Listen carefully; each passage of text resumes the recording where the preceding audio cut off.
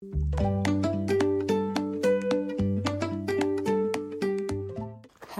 I am Alana and I am an autistic ADHDer with a PDA profile, and this is my podcast, Talks Too Much.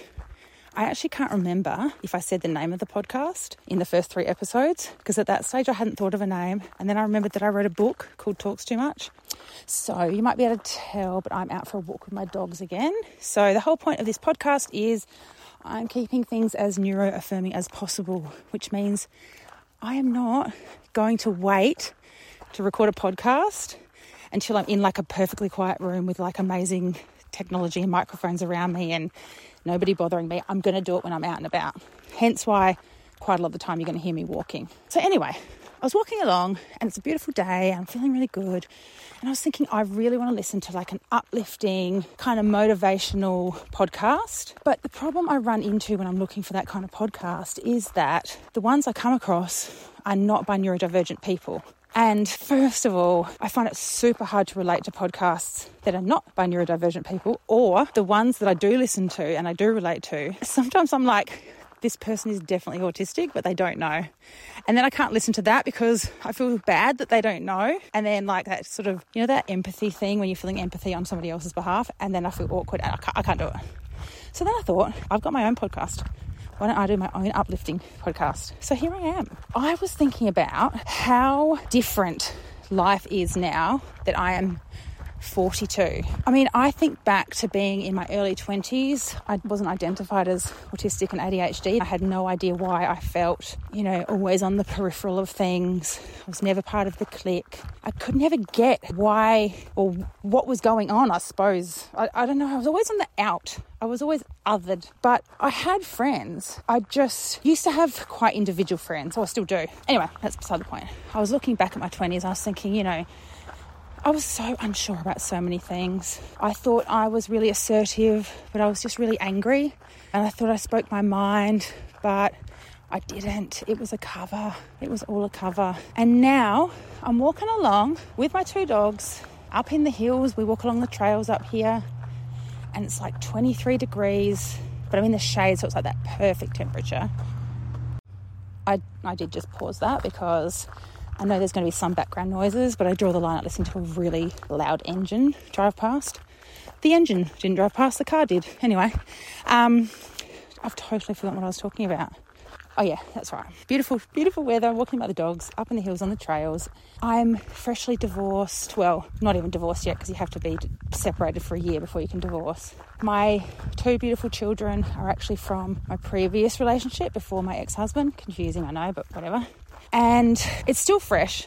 It didn't happen that long ago, my split from my husband, my ex-husband. But right now, I have literally never been in a better place than I am right at this very moment. And if someone had said to early 20s Alana, hey, when you're 42, you're going to have 2 long-term failed, for want of a better word, relationships behind you. You'll have 2 kids, but you're not with their dad anymore. You live in a house by yourself with 2 dogs and 2 cats and your boys. I don't know if I'd be that stoked about that.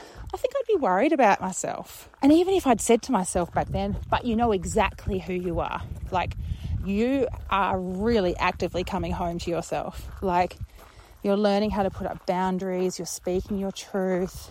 I don't think my early 20-something-year-old self would really know the value of what that actually means. You know how people ask you that question, what would you say to your younger self? I can't answer that question because I need to let myself, my past self, go through every single thing that I did go through, because without all of those things, I couldn't have ended up where I am now. If I hadn't had all of those experiences, good and bad, I couldn't be here. So I can never answer that question. I should just answer something silly like, you know, buy Bitcoin, which ironically, my brother's like right into Bitcoin. And when it was $1,000, he told me to buy some and I had the money. And I was like, nah, yeah, I regret that one. But anyway, I don't know, I guess this is a message to other women who might be in a relationship where they're not that happy, or really struggling with having small children, or just feeling like they don't know who they are, or questioning if they are neurodivergent and feeling scared, because I did feel scared when I started to consider that I might have ADHD and that I might be autistic. I was initially scared. And I just wanted to say that without a doubt, obviously having my children has been the most rewarding thing, but that just goes without saying. But straight behind that is discovering that I was autistic and ADHD, and that I am an autistic with a PDA profile, because learning about my brain has been just the best thing that's ever happened to me. On paper, where I'm at right now, it looks like a terrible situation, but it's not. It's so good. I still have the struggles that I had before, but I know what they are now. So when something's happening to me and I'm reacting in a certain way or feeling a certain way or whatever, I still go through those things, but I know why I'm going through them and what they are, and I have a name for them, and I know other people who go through similar things to me, and I can look at those things happening and try and figure out how I can reduce the chance of them happening again, and I can reduce the demands on myself, and I can reduce the demands around others, and I can put up some boundaries for catering to those things. It's mind-blowing how much learning about my neurodivergence has changed my life for the better. And it's so weird to me when I hear people find out about other people being autistic or ADHD and they say, "Oh, I'm sorry. I'm like, why are you sorry? It's amazing. I mean, be sorry because that person's struggling for sure, but not because they now know why they're struggling. Like, that's something to celebrate. Like, cool, I can work with this. I know where I stand now. When people tell me that their child has been diagnosed ADHD, autistic, my first reaction is, yay, thank God, now you can get them help. Now you can learn about their brain and you probably find out that you're neurodivergent as well, if you haven't already. It's not a bad thing. It's a really great thing. Just for some context, when I had my children, they're 5 years apart, and the worst time I had was when I'd split up from their dad.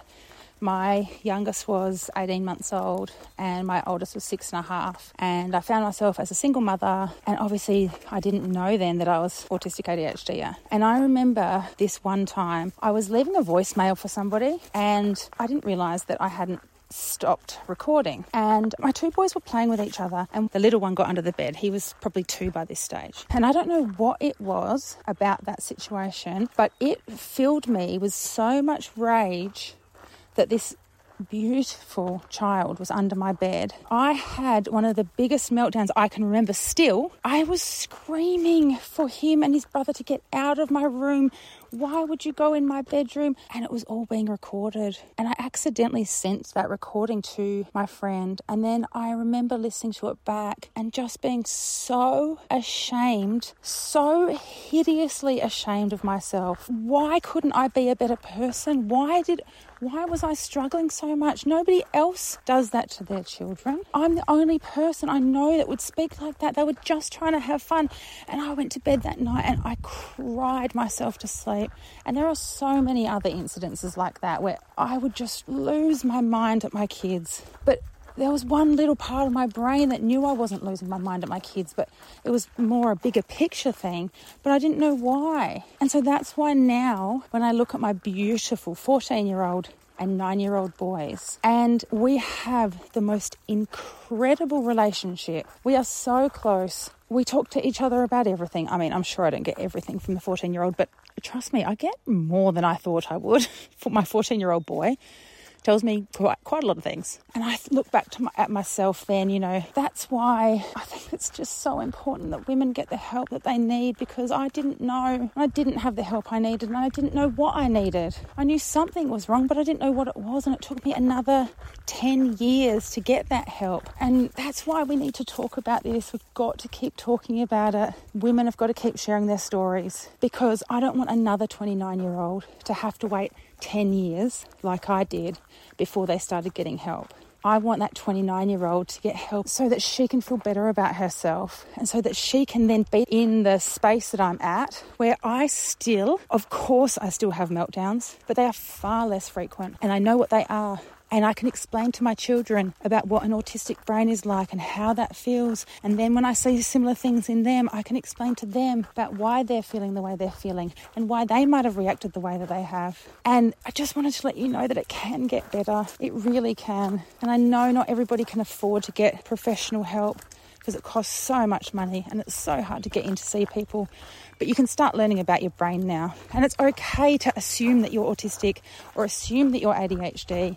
You don't need permission from anybody else. Start learning about your brain and start giving yourself the love and care and accommodation that you deserve because you really, really matter. I'm about to start bloody crying. Jeez, my dog keeps looking back at me like, what are you on, woman? But anyway, hopefully that was uplifting. It uplifted me. And yeah, I'll be back with my next episode whenever I record it. Bye.